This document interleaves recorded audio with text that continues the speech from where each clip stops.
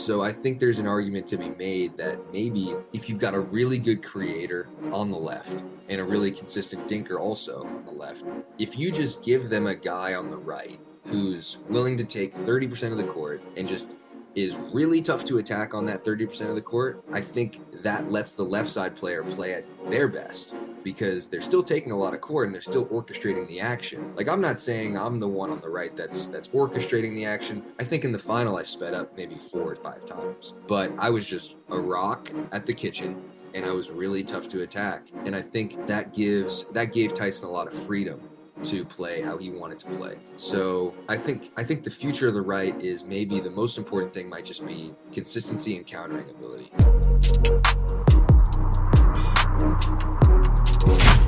Okay, we've got Adam Stone on the podcast. He is Major League Pickleball GM. He's a legend of the pickleball game. He's already been on this podcast. I've already introduced him. He doesn't need an introduction. Thank you for coming on the podcast, Adam. Happy to be here. And James, I'm excited because the link came to me from your email. So I'm Corinne up in the corner. So this is a good start. And any lack of caffeination that you have, James, I've made up for it with 2 double shots of espresso. So I'm ready to rock, buddy. Wow. Okay. So we're just on a different plane of existence right now. So for those who don't know, the last time I had Adam on the podcast, we had descended from Anna's email. It was just it wasn't good. I didn't know what was going on, but I've, a couple steps back to take 10 steps forward in the Zoom world. That's what I've done. That's right. We're moving towards, both of us are moving towards being real adults. So this is good, James. It's good. You're closer than me. You're in age, maybe not in actions, but in age for sure. So let's just get into it. We've got the recap for TOC. We could probably start with men's singles. Okay. And singles isn't really, I haven't been playing it, but I am playing singles in Cincinnati in a couple weeks. So I'm looking at these guys. I'm trying to get back into the game and see what's going on. And one match that stuck out to me was one of the best matches I've seen in a long time. It was Connor Garnett versus Federico Staksrud in the semis. I would just encourage viewers to go back and watch that one because it was insane. Connor was, I think, did you call that match? I believe that I did. Yes. Yeah, I believe I did. Yeah. So, sometimes it runs together, James. So I'm not positive, but I think that was me out there. So that's good. Yeah, it was it was insane. And I when I watch these guys now, it's like it's just the passing shots are absolutely absurd.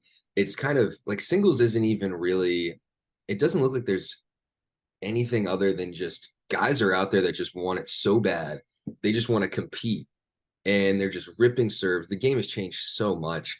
What occurred to me mostly was like a year ago when I came in and played singles, it was way easier than it is now.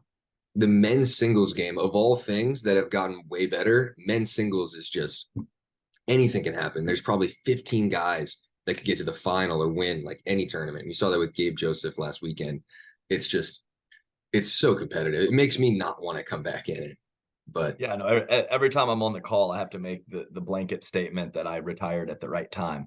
But of the 5 events, men's and women's singles, men's and women's doubles, and mixed, from when I last was relevant a year and a half or 2 years ago, the biggest leap is men's doubles, in my opinion, no question, of those 5 events. Now they've all gotten better and higher level, but men's singles is definitely number 1 for me.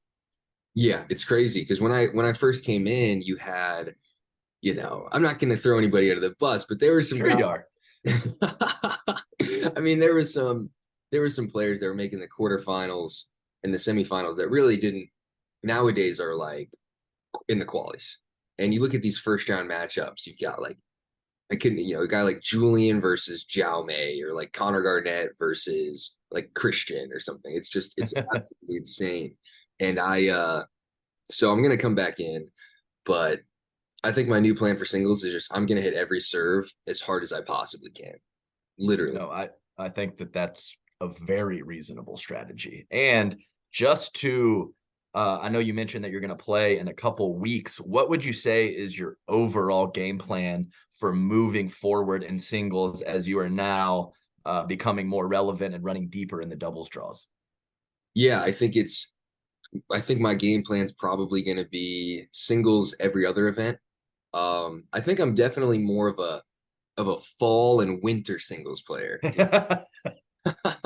The summer, it's not really for me, you know. For people who don't know, actually, this next tournament in Kansas City, the singles day on Thursday is going to be 105 degrees. So I'm not playing it, needless to say. But in the winter, I'll play more. I think my strategy is going to be I'm going to pick colder venues, indoor venues. I'm just going to bang the serve, bang the return, and then hit a drive and not play backdrop. And And that's yeah. hit a drive and then keep driving if you have to. If that brain flickers drop, get back into the point. We're just not going to do that, James. We're going to power through. No, no. I'm not going to go out there and make smart decisions. There I'm going to make smart decisions to preserve my body. That's you go. That's right. the You body. save all the smart decisions for doubles day. Okay, there you go. Yeah, man, I only need them for men's day. I don't need any mixed. I'm just gonna, not a lot of strategy there either. So I'm just gonna rip everything. And I think, especially for how I move my feet and how much and like, I'm a pretty big guy. I was getting a lot of little like ticky tack injuries when I played singles, and they just really bugged me. And it affected my mixed day, it affected my men's day, and I didn't think it was worth it. So when I do come back in, there's not going to be anybody playing shorter points than me. And So I completely, utterly respect that. Been many years since I've been played singles, but I was the same way. Big flat drive. If it hits the back fence, that's all good. If it paints the back line, that's okay as well. But there's no dropping, there's no dinking and dunking, and I will be fresh for doubles the next day. That's for sure. yeah, yeah, and that's one of the reasons I'm happy that the PPA got rid of the back draw outside of the first round, because I don't have to feel bad. If I win a match, lose, Yeah. wow, it is what No, it is. definitely. Hey, well, I mean, I don't want to, we can, go back to singles if we need to, but I just kind of wanted to touch on first round mixed doubles play from this past tournament at Tournament of Champions. And I certainly wouldn't have poked the bear if you didn't have so much success on the men's side. But let's chat about that briefly. As Rachel Rohrabacher and Andre Daescu were able to catch you and Anna. This is pickleball, crazy things happen, and two quality players that you played, but I would have to say definitely an upset on paper. Yeah, and it was surprising for me because like Anna and I have been super consistent. We had gotten 4 straight podiums up until that point, so we had felt like we were always getting deep, but we had never played a tough first round. And every time we play a first round, it's like, they come from that round of 64 draw, and it's round of 32, and it's two teams that we've maybe never even seen, or two players, sorry. But now we've got Andre and Rachel, and it's in TOC, tough to get to the kitchen, the ball's flying. And I think we made the mistake of maybe under practicing and undervaluing how important it is to get used to that TOC altitude, because I think neither of us were dialed in. I missed a few serves, we missed some returns, and Andre and Rachel had already played a match. So they had already played a match, they played well. Andre didn't miss a ball, and Rachel was tougher to attack than I expected. Rachel played really well, and she's got a lot of power. She's using the halo pretty soft. I saw that. I was like, okay, I'll give some off pace, backhand speed ups. I'll be fine. And she's just clocking the ball. I think I hit the third point of the match, I hit like a off pace speed up right to her forehand. She might have bagged Anna with it. I'm like, oh, okay, sorry about that, Anna. And so they played really well, and I was just a little bit. I played poorly. I played worse. I was the worst player on the court. I wasn't ready. And now I realize, like, okay, if our first round is difficult like that, I've got to be more disciplined about warming up, and I got to take it really seriously, because anything can happen in that type of situation. Yeah, I think there was probably a couple factors in play, and it's what warming up a lot. If the tournament's in South Florida, probably not that big of a deal. You're used to that. It's warmer conditions. It's easier to make balls. But I think paired up with a very quality first round opponent and that altitude, which is only a couple or handful of tournaments a year, probably played a factor in it. But I mean, you talked about the first rounds in singles. I know Rachel Rohrabacher is not a name that's known well, but she was drafted high in MLP. She's got a lot of game, and of course the veteran of the game, Andre Daescu. So I think if you guys run it back, you probably have a good job to catch some revenge. But yeah, good for them and nice win for them. But you sure did make up for it in men's doubles day, didn't you, Jimmy?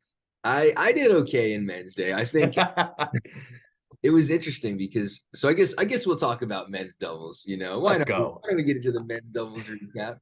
I so I this was my second tournament where I was just playing the right the whole time. Like I was pretty much, I played the left a little bit, a couple possessions in like the first two rounds, but mostly I was playing the right the whole time. And I decided after this tournament, I think that playing the right is it's just way better. It's just so much more fun. I'm not going to say I'm a right side specialist, obviously, but I think it's just a better deal. You hit less balls, you play less court, and you get the same amount of prize money and maybe a little less of the glory.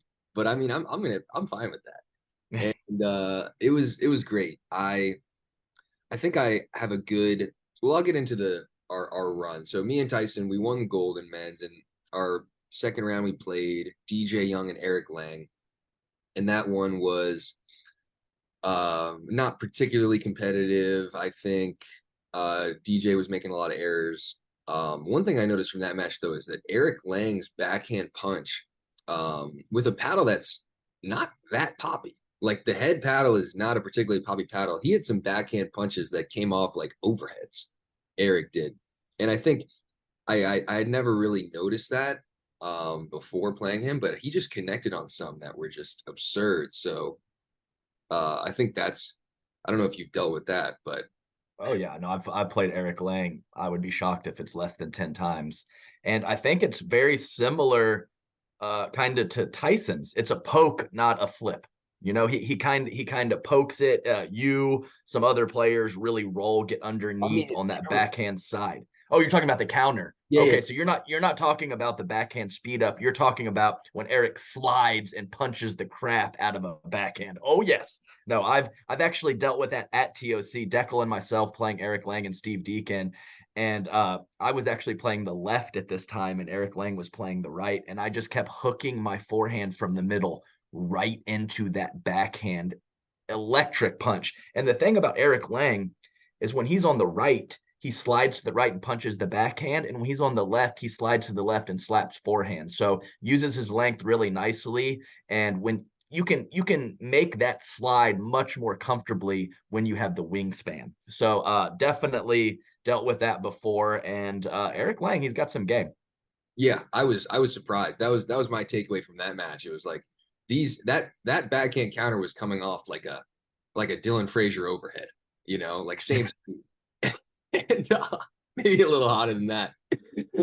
And Da-da! that was one. And then I think so. Our next match we played Andre and Dylan, and um, that was weird because Dylan is, in my opinion, somebody who I think is tougher to play against than Andre. I think if I had to choose when I'm on the right, somebody I want to be in front of, I felt really comfortable with Andre in front of me.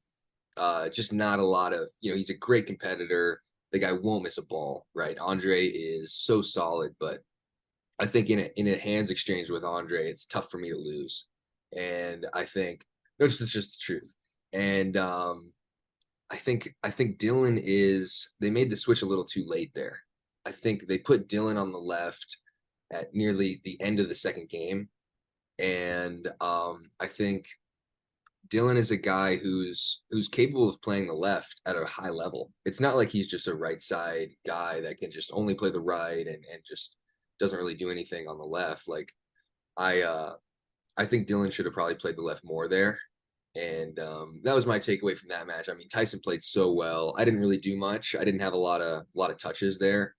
And I think we have an interesting strategy, Tyson and I, because for the majority of the tournament, Tyson would just dink cross and he would just keep the ball in front of me for the most part. If he had one where he could take it out wide and he was in control of the rally, he would do it. But if he was in an even dinking exchange, he was just going to dink it cross, keep it in front of me, and he just wouldn't miss. And because I'm pretty tough to attack on the right, especially if I'm only covering 40% of the court, I could slide backhand. He can counter bigger with his forehand than his backhand, but not even close. He can sit forehand in that middle. And who's going to out dink Tyson backhands cross? So it didn't really matter the matchup, right? Like when we played Connor and Christian in the semis, Connor's obviously a lot better of a player than Christian is, but Connor saw all the balls. And even when we played Riley and AJ, we were mostly just keeping it in front of me the whole time. And I would just dink straight on. I just dinked middle, dinked, and we just kept it right in front of me, dared people to come through me. And that was kind of the play. It was kind of like Tyson was playing like cross court, like skinny singles. And then he just had like a 40% of the court with me, and I'm just ready to punch the backhand. And it's an interesting strategy. I haven't seen that too often. Usually it's the reverse of that. Usually it's like two right side guys going cross. So I don't know if we turned over a new leaf. I don't know. What do you think about that strategy? No, I think it obviously worked well this past weekend, but I think the main thing for me is I would say I think that Tyson's initial counterattack is fine. I think when Tyson speeds up, he's on the next ball fine, but he struggles a bit when his partner speeds up. So I think that putting him on the left probably gives you guys the best of those three situations. So he's going to be the one speeding up more than you. When you're on the left, you're going to do your little thing, speed up this and that, and it might catch Tyson in some awkward spots. So I think that having him on the left, him doing a lot of the speeding up and then being on the next ball or just initially countering an attack from the opponent is a better situation than you speeding up and then possibly that next ball going to Tyson. Is that reasonable? For sure. Yeah. And I think if I'm on the left and he's countering backhand in the middle, if it comes to him, that's not the same as him countering forehand. Because when he loads up on that forehand, like people, he's not known for his counters, but if he can sit on the forehand, it's coming back hot. And I also think Tyson is really good at initiating. I think he's a lot better of an initiator, even in men's than people give him credit for. So he was able to attack AJ. He attacked Riley in some great spots. He was able to get Riley cross court a lot at kind of his stomach. And that's an interesting spot. Riley, it's like the spot on him is kind of like his belly button a little bit. And Tyson can hit a spot very well. So he would go right at the stomach. It kind of came back to me and I could finish it. I think that happened a couple times. So I think we're a way better team when Tyson's on the left, he's orchestrating the action, and then I'm just standing there, push the dink in, and send the backhand counter back. That's all. No, I love it. I love it. And yeah, and that is the spot. It's hard to get it there on Riley, but if you can go belly button or below with that grip on the forehand, it's not this. He's got to come underneath it, and that's a much different situation. You kind of avoid the pancake. But you're right. Tyson was speeding up. Now, I consider a fully cross-court speed up if he's on the left attacking with his backhand, but he was hitting those forehands from kind of the middle of the court and with quite a bit of success. And I'll tell you right now, has Tyson kind of optimized playing off the kitchen line? Because if you look at some of these situations, you have AJ right on the kitchen line, you have Tyson 3 or 4 feet off, but some of the quality of shots that he's hitting, not only counterattacks with power, especially on the forehand, but his block ability when he steps back, it's like he is masking maybe some issues hanging right on the line, but he does such a good job of it. You have to give him some credit. Yeah, Tyson's ability to, I didn't like it at first because it made me feel bad about my own resets. Because I wanted to blame. I was like, my paddle's too poppy. We're using the same paddle. It's like, okay, so he's doing it with the 002. I guess I got to be able to do it with the 002. He's from like 4 feet back. He's getting to the kitchen every single time. It's, I couldn't tell you how many times during this tournament I hit one of the worst thirds you could imagine. Like a third shot drive 6 feet above the net, and somebody's got a over the shoulder ball right at Tyson's feet. He just drops it right into the kitchen. Like his transition game, his fifths, his sevenths, like that's what really I think carried us in a lot of ways. And I think in the final, I was able to get to the kitchen decently. I kind of pushed the drops in, but Tyson was, he's taking 70% of the court on thirds, but I'm still hitting most of them because people are trying to find me at any moment. So I'm hitting most of the thirds, but he's giving me that little, he kind of let me get into a rhythm. But his ability to block with one hand too, which is really impressive. I noticed that a lot, like because he's not, you can go there pretty often if he's 3 or 4 feet back because he's not going to put two on it and clock it. He's just going to reset it, but he's not going to miss it. And it's interesting because when you're going against a team like AJ and Riley both have great hands, and we would all agree that AJ and Riley do have that hand speed advantage over Tyson. But it didn't really matter because, and the other thing about that too is going against that team, your resets have to be so good against AJ because AJ is really tough to get to the kitchen on. And if you leave it high and it bounces a little against Riley's going to clock a backhand. It's really difficult, but Tyson's resets were just so precise at TOC, which is also interesting because of the altitude. It was pretty crazy to watch. And I think playing off the kitchen line is weird because you don't really consider that a strategy for men's, but he was just so comfortable 4 feet back, 3 feet back. And I don't know. Like, I guess that works, right? Like I never really thought of that.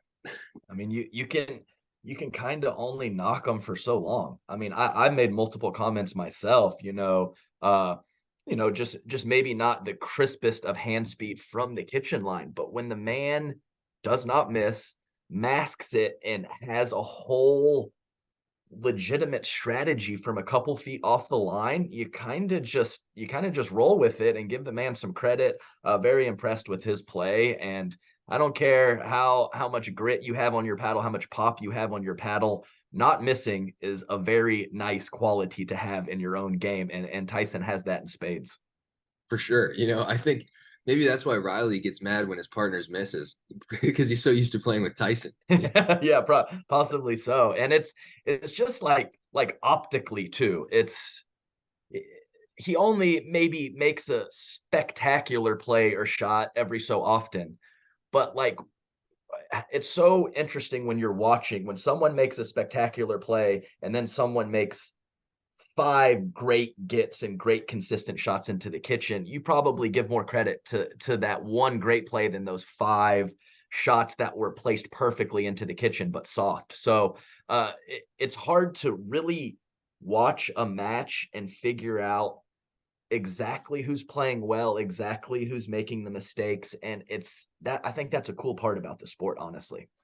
Yeah, I think so too. And the last thing I'll say that Tyson's really good at also is just he's not taking, 50% of the court on these dinks. He's taking everything off my inside foot. I hit like a couple dinks here, probably popped up both of them. He's taking so many dinks and they're so precise. Like the dinking against AJ and Riley has to be good because they're wanting to pull on almost everything. And the dinking was just it was so solid. It was really, I remember thinking that in the middle of the fifth, like, because sometimes I'll get these like intrusive thoughts when I'm at the kitchen line. And Tyson's just like, he hit like 3 or 4 perfect dinks in a row. I'm like, Tyson's dialed. Wow. I can only imagine some of the things going through your head up at the kitchen line or really at any point in time, James. But okay, so last thing I will talk about with Tyson. I know you said last thing, but I'll take this one. Where would you say, as being a top pro player, when we have the talent so tight at the top, how important is it to build your partner up and maybe be the type of partner that gets the most out of them? Okay. It was a big responsibility for me with Deckel because I was just way less talented. Tyson seems to, he's pushing you, he's chest bumping you, it's a good vibe on court. How important is that? That was something that I forgot to say. I got to talk about this. There's no real ranking for it. There's no like duper for it or whatever. but it should be acknowledged because it matters. In doubles pickleball, it is a huge deal. And if there was a ranking for like how good of a partner you are, I think Tyson's got to be number one. And Tyson gets the most out of his partners. Like you see, in Red Rock with Brendan Long, like Brendan played his best pickleball. And I think a part of that is because if you've got Tyson on your team, you've got Stallion Performance there, Craig Faustner, his trainer. It's like it's an experience. And really, I think, it's not, this isn't a knock on somebody like Riley because everybody's different. And it's not, or even like a Ben or something who aren't known as like super supportive partners. Maybe they're not going to whisper the sweet nothings in your ear and all that. It's a different situation, but I think there's definitely value in being somebody like a Tyson, and I think I have that quality also. I think I'm also pretty aware of the fact that you're not going to make your partner better by not acknowledging them after a point that they missed, right? Or like eye rolling them. It doesn't make you play better. It really doesn't. And I think Tyson, that's probably the most underrated part of his game because people play well when they play with somebody like a Tyson or like a Catherine, right? Or like an Anna or even me, like somebody who's just constantly supportive. And that's something that, I wasn't comfortable on the right, didn't really know what I was doing. But every time I made a dink or hit a backhand counter, Tyson's like, let's go, like it's just it's a real factor. And you can't ignore that. So Yeah. Yeah, great point. And big I talk about this all the time. Big talent level differences a couple years ago, not so much. This is the stuff that can give you over the hump, is the intangibles at this point. So you obviously need the quality play on court and the talent and the repetition, but just a couple little extra things that some people might not give a lot of credence to can really get you where you need to be, and that's cool that there's different variety of ways to get that done. yeah, I think so too. And so I guess, yeah, we could talk about the mixed. It was a weird situation, right? Because you've got Pat Smith and Tina in the final because me and Anna laid a little bit of an egg in that first round. And it's unfortunate but there are some good things that I want to talk about though. Like I thought Gabe, Tardio and Tyra Black played really well in a cool match to watch, by the way, against Federico Staksrud and Leia Jansen. That match is streamed, so I would encourage you to go back. There was actually some I think Tyra's mixed game is coming along a lot faster than all of us thought it would. As we know, right, mixed is the last thing for new girls to get, and then men's doubles is the last thing for new guys. But she's looking really solid. She's really tough to attack, and Gabe is really good. Like Gabe is really creative, really talented. I thought he should have been taken in Premier, and he's a little up and down, but that was a team. That was a team, Gabe and Tyra, that I was really impressed by. And I watched all the matches, so Yeah, and I was able to call some of that match. I believe they were playing Pat Smith and Pisnik, and I think it was a tough break that they had to come back in the morning, and they kind of got off to a slow start. And I actually mentioned it on the broadcast. Is just when you're a little bit older, more experienced, and not just in pickleball, just life experiences, when you have 5 or 6 bad points, it's easier to get out of it. And I think Gabe and Tyra kind of got stuck in a rut and were just unable to dig out of it and kind of ran out of time. So that's a tough break. But either way, some really nice play from Pat Smith, who was actually able to bend his body. 2 years ago, he couldn't bend his body. So the fact that he's more healthy, able to move a little bit and especially bend. And then you pair that with Tina Pisnik, who very early in her career is making some good decisions out there, and she does not miss a lot either. It was great to see them have a nice run. yeah. And it was my impression that Tina has really good hands. I didn't get to see a lot of her play. I'm not as familiar with her game, but what I have seen is that she seems to check every box. I was waiting to see something that wasn't good, and I just haven't seen it. Like she's really good. And Pat was also really impressive in the semis against Riley and AJ. Obviously, AJ wasn't at his best in that match, but Pat's hands look really clubby.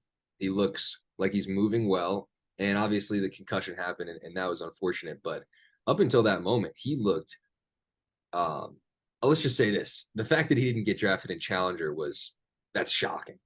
I think that's even more of a snub maybe than Callan, because Pat can go out there and play some singles too. Yeah, and like I said, the hip's a big factor. Hip's a big deal, and when that's barking at you, you're going to get yourself in some tough situations. But I think the key word in everything you said, James, was clubby. His hands are heavy, and when he hits it well, that thing gets back on you pretty dang quick. And I remember some of those counter attacks coming back at me really quick a couple years ago, and it was very nice to see them again. Yeah, I think so too. And Jay played pretty well too. I'm excited for the Dallas Pickleball Club. That's going to be an interesting team there. So speaking of the Dallas Pickleball Club, Elise and Callie got to the finals. They took out Anna and Tyra in the semis. The women's final, I actually watched it. I usually don't watch the women's finals, but I watched this one, guys. So I saw what happened. And the main thing that came to my mind, and I just have these random takeaways, but this random takeaway is Catherine's resetting and thirds. Like if I could get to the kitchen like Catherine, I might be like the best. Like it was insane. Catherine's resetting. It's just I get more impressed with good thirds and resets than anything. Like I was in the crowd actually. A couple people were laughing at me because it was the fourth game and they had just had some crazy hands battle, but like Catherine had some like off the shoelace backhand reset, goes an inch over the net, and that's what got them in. And I was just talking about that the whole time. It's just the stuff that she does in transition is, I mean, it's same with Tyson. I don't know who's better in transition between her and Tyson, but it's pretty special. It's pretty shocking. Yeah, So I would say they're very similar. Tyson occasionally he occasionally looks a little off balance. yeah, Maybe kind of scampering a little bit, but you do. it's always under control and it always goes in. I would say from an aesthetic point of view, Catherine's a little smoother, and some of her like controlled lunging and little adjustment steps to create her consistent contact point is very, very impressive off of very, very hard shots. So she's always been that type of player that it's just smooth as silk, and there's not a whole lot of missing going on from CP or TM. Maybe I need to get a 2-letter acronym for myself because they're really killing it from the back of the court. And like you said, I mean, we're talking 90+% get to the kitchen, which is, that's just such a big deal. It's crazy. And I'm working on that every day, but I think a part of that might just be talent. Because I don't feel like that. Oh man, that's good Yeah. stuff. But So how about this, James? If dropping and mid-court play were literally all there was in pickleball, what would your rating be? you wouldn't be talking to me right now. Is it in the fours? Is it in the fours at least? I think it's so funny. Like I'm working on it a lot more now. Like it's crazy because it's not due to a lack of reps, but I'm working on it now. It's gonna definitely not be due to a lack of reps because I'm spending probably 2 hours a day in that transition zone, literally. But it is weird because I was doing a clinic and there was like the advanced clinic at this place called Sea Colony. Shout out to Alex Justiniani. It was an awesome clinic we did. There's an advanced clinic, 4 O's and above that we did. And I could have swore there was 3 or 4 people there that were better at getting to the kitchen than me. And they're just doing like they're resetting the ball. Like it really confuses me. Some people just have that talent, I guess. And I have to work for it every day. But to answer your question, I think if resetting and dropping was all there was, because I can dink at a high level, but resetting and dropping, I'm probably like a 4-5, 5-0. Yeah. Yeah, Yeah. that's reasonable. That's reasonable with I it. know. With it. It's not good. Okay, so I had one last note here on my little spiral notebook here. And so let's chat a little bit about the future of right side play moving forward and kind of what the prototypical right side player will look like. Most right side players two plus years ago looked a little bit more like me. And lately we've seen you play a little bit. We've seen DJ Young in the mix a little bit on the right, even Andre a time or two, even though he's, not that's not his style to be over there. Do you think that we could get to a point where instead of just having a rock over there, we have more of a hybrid who can be consistent with the dinking, but is speeding up, using their length, and using some heavy-handed counterattack ability with their size some as well? Yeah, I think it's interesting. I think it gives the left side player, I think Tyson felt a lot more comfortable dinking aggressively, taking a lot of control of the point and using those linear dinks because he knew that if the ball did pop up a little and I got attacked, that would be okay. So it's not Jay over there, right? And I think it's different because if you're playing the left and you've got a guy who you think is vulnerable to a lot of attacks, you don't want to be, you feel a little bit like tight about a lot of your aggression. You don't want to let loose. So I think there's an argument to be made that maybe if you've got a really good creator on the left and a really consistent dinker also on the left, if you just give them a guy on the right who's willing to take 30% of the court and just is really tough to attack on that 30% of the court, I think that lets the left side player play at their best because they're still taking a lot of court and they're still orchestrating the action. Like I'm not saying I'm the one on the right that's orchestrating the action. I think in the final I sped up maybe 4 or 5 times, but I was just a rock at the kitchen and I was really tough to attack. And I think that gave Tyson a lot of freedom to play how he wanted to play. So I think the future of the right is maybe the most important thing might just be consistency and countering ability. And maybe, being able to speed up also is very important because I think but ultimately the most important thing in my opinion is just being able to counter. Yeah, no, that makes a lot of sense, and especially, and it's twofold as well. When Tyson is dinking aggressively and he's not as comfortable with his right side partner, that might turn into a third nipple as opposed to right into the power air down at the feet of the opponent. So he can dink more aggressively. And when he feels like he gets a little sliver of offensive opportunity, he can go for it instead of being like, oh man, should I do this? I don't know if my partner will be ready. And when he has that freedom, I could see where that would really help mentally as well to just do whatever he wants to and not second guess a thing. Yeah, and I think I think the other thing though that also is important out of a right side player is being able to dink pretty aggressively and safely. And that's where I'm kind of figuring that out on the right. I was sort of pushing him in, but that's a place where I think Dylan Frazier really separates himself because his ability to dink aggressively, he's got the hesitation. You look like a speed up, then he goes hard inside out. Yeah. Well, shoulder, he's been throwing in the shoulder fake lately. Let's go. Yeah. I mean, that type of manipulation with his dinks is huge. And I think that's for me, that's the next thing for me. I'm working on that a lot too.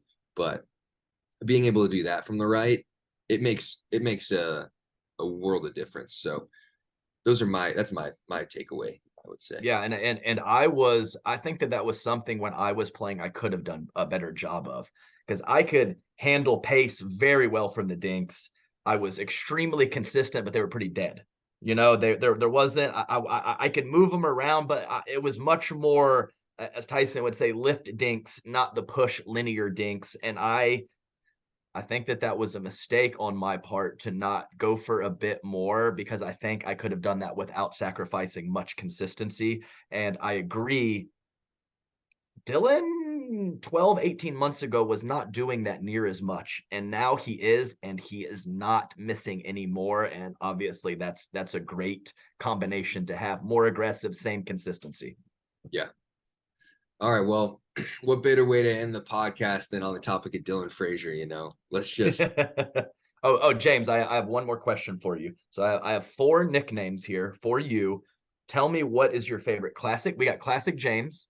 we got Jimmy, we got Big Papa, and we have Iggy. Okay. It depends on who's calling me it. Like I see. these tournaments, I've got a lot of like middle-aged men, like, oh, daddy, Big Papa. It's a little weird. It's a little weird. But sometimes I'd say other men, you can just call me James. Jimmy's fine. But no, I think James is good, Jimmy's good, Big Papa's good. Iggy's kind of like, it's kind of lame. I think, but I don't really care. I mean, I'm just here to hit things. So that's right. So we got Iggy at a distant number 4. That's all the information we needed. Enjoyed it, James. Until next time, and best of luck. You got a couple coming up, I believe Kansas City and Cincinnati before Major League Pickleball. So looking forward to watching and seeing you do your thing, buddy. Awesome. Thank you.